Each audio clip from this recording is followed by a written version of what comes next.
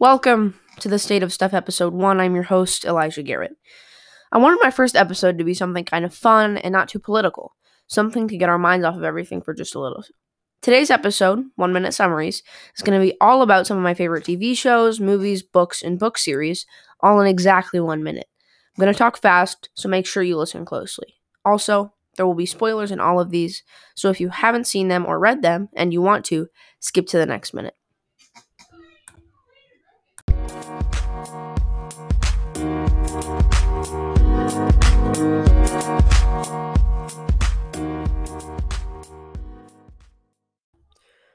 Okay, so first we're going to do the Avatar The Last Airbender. Some of this may seem incoherent, but if you've seen it, you get it. Also, I'm going to talk fast, like I said, like pretty fast. So let's go now. Katara and Sokka of the Southern Water Tribe find Aang in an iceberg. Zuko, Prince of the Fire Nation. I must regain my honor by finding the Avatar. Chases them until they reach the North Pole. Zuko blew up by Zhao. Aang and Katara taught waterbending. Sokka in love with Moon Lady. Oh no, Fire Nation attacks North Pole. Zuko captures Aang and he's in the spirit world. Aang gang flee after getting Aang back. Season 2. Aang meets Earthbending teacher who waits and listens. Blind Bandit? Who is she? Her name is Toph. Recruited. She can use vibrations to see in the ground. Cool. Library? Solar eclipse soon, which means no firebending. Let's invade. Aang starts to learn earthbending. Oh no, Appa's captured. He's the Sky Bison. To Ba Sing say we go. So is Zuko? What? We found Appa. Dai Li conspiracy? What? Azula's in town? Aang and Azula fight. Zuko sides with Azula while Iroh sides with Aang Gang. Aang gets zapped by lightning. Dead? No! Katara heals him. Everyone thinks he's dead except for Aang Gang, so they knew about the launch of the invasion on Firebending Capital on the day of the Black Sun. Oh no, Firelord knew about launch? Run! Some of the invaders captured. Kids flee on Appa. Oh no, Sodon's comet's coming. Let's stop the Fire Lord then. Zuko good now. Thanks to Uncle Iroh. He is Aang's firebending teacher. Epic final battle. Oh yeah, Toph can metal bend now. Airships down. Aang takes Fire Lord bending and war ends. Whew, that's timer. Now, obviously, with all of these, I'm going to have to leave out a hecky lot, which means, an example for the Avatar one, I had to leave out some of my favorite characters in some of my favorite episodes. Of course, that's just how it's going to have to go down if we are doing this in like 1 minute summaries for shows that have hours and hours of runtime. Anyway, let's get into number 2.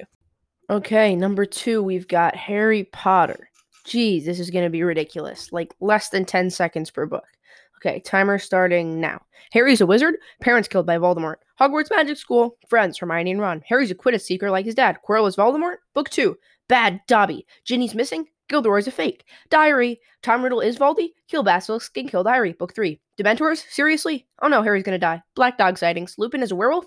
Marauder's map. Let's get annoying little Pettigrew. Don't kill Buckbeak. Time Turner. Sirius is awesome. Book 4. Quidditch Cup. Triwizard Tourney. Bobatons and Durmstrang. Wow, Harry gets nominated even though he's an old enough. Oh well, let's let him play even though he'll probably die. Rita Skeeter is a mosquito. I know, she's a fly. Chill out. Harry wins, but Voldy's back, baby. Cedric's dead. Book 5. Boring and long. Stupid Umbridge. Fred and George Lee's last year. Luna's the best character. Fight me. Sirius is dead. Rip my man. Book 6. What the heck is a Horcrux? Alternate title. Slughorn weirdo. Dumbledore forced to drink slime. Yum yum. Oh no, Dumbledore's dead. Snape is a meanie. Draco, I feel bad for you. Book 7. Let's hunt down those Horcruxes. Boom, done. The Deathly Who now? Goodbye, Dobby. Big battle. Fred dead. Molly obliterates Bellatrix. Harry is a Horcrux? What? Voldy dead. The end. Whew, that was very close to going over time. Oh my gosh. Okay, well, let's go to number 3. Okay, next what I think I'm going to do is Avengers Infinity War. Okay, so these are probably going to be easier than the first 2, but we'll see. Also, I'm realizing that these aren't really summaries, but more like highlights. Oh well, here we go. Asgardians are dead, and Thanos gets the Space Stone and already has the Power Stone. Tony wants to spend time with his family. Oh no, giant spaceship is here. Peter rushes out and hops on with Doctor Strange and Tony. Ebony gets thrown out of the spaceship. Meanwhile, our heroes on Earth, Wanda and Vision, are attacked by Corvus and Proxima. Cap and Black Widow try to save them, and they do. Guardians try to get the Reality Stone before Thanos does, but he already has it. Space Gang meet up with Guardians, who just met Thor. Rocket and Groot go with Thor to make a new weapon. Guardians plus Tony and the rest of that ship come up with a plan to stop Thanos on Titan. Thanos then comes to get the Time Stone from Strange. He gets it, and their plan fails. Then he gets the Soul Stone by sacrificing Gamora, the only person who he's ever truly loved. He then rushes to Wakanda to get the last stone. The Avengers and Wakanda team up to stop him. They're trying to stall for time so Shuri can get the stone from Vision without him without killing him. This fails and Thanos makes it in. Proxima and the Big One die. Wanda is forced to kill Vision whilst the Avengers are fighting Thanos. Wanda manages to blow up the Mind Stone and Vision with it, but Thanos casually flips back time around and rips it from his head with that, and he has all 6 stones. In the midst of battle, Thor comes back with his new weapon and chucks it at Thanos. It connects, and we get possibly the most iconic line from Infinity War, "You should have gone for the head." With that, he snaps, and half the population of the universe is wiped out, including many of our heroes. Okay, that's a minute. That one was actually a little bit tougher. I don't know why. Maybe I had to relay more information from the movie. Anyway, let's get on to number 4. I'm thinking we're just going to do 5 today, and then I'll talk about some other stuff. Okay, next we seem to have The Office. It's going to be by far the hardest yet with 9 seasons. I'm definitely not even going to be able to introduce all the characters, maybe not even all the main ones. I'm mostly going to be focusing on the overarching themes in it and the things that are consistent across all episodes. Also, there may be some mess-ups in chronology, like which things come first or later. That is going to be very hard to monitor with everything that I'm going to be talking about, even the little amounts. Okay, timer starting now. Our story begins at a paper company called Dunder Mifflin. Michael thinks that everyone at the office loves him. After all, he is the boss. He thinks he's hilarious, which he is, but for all the wrong reasons.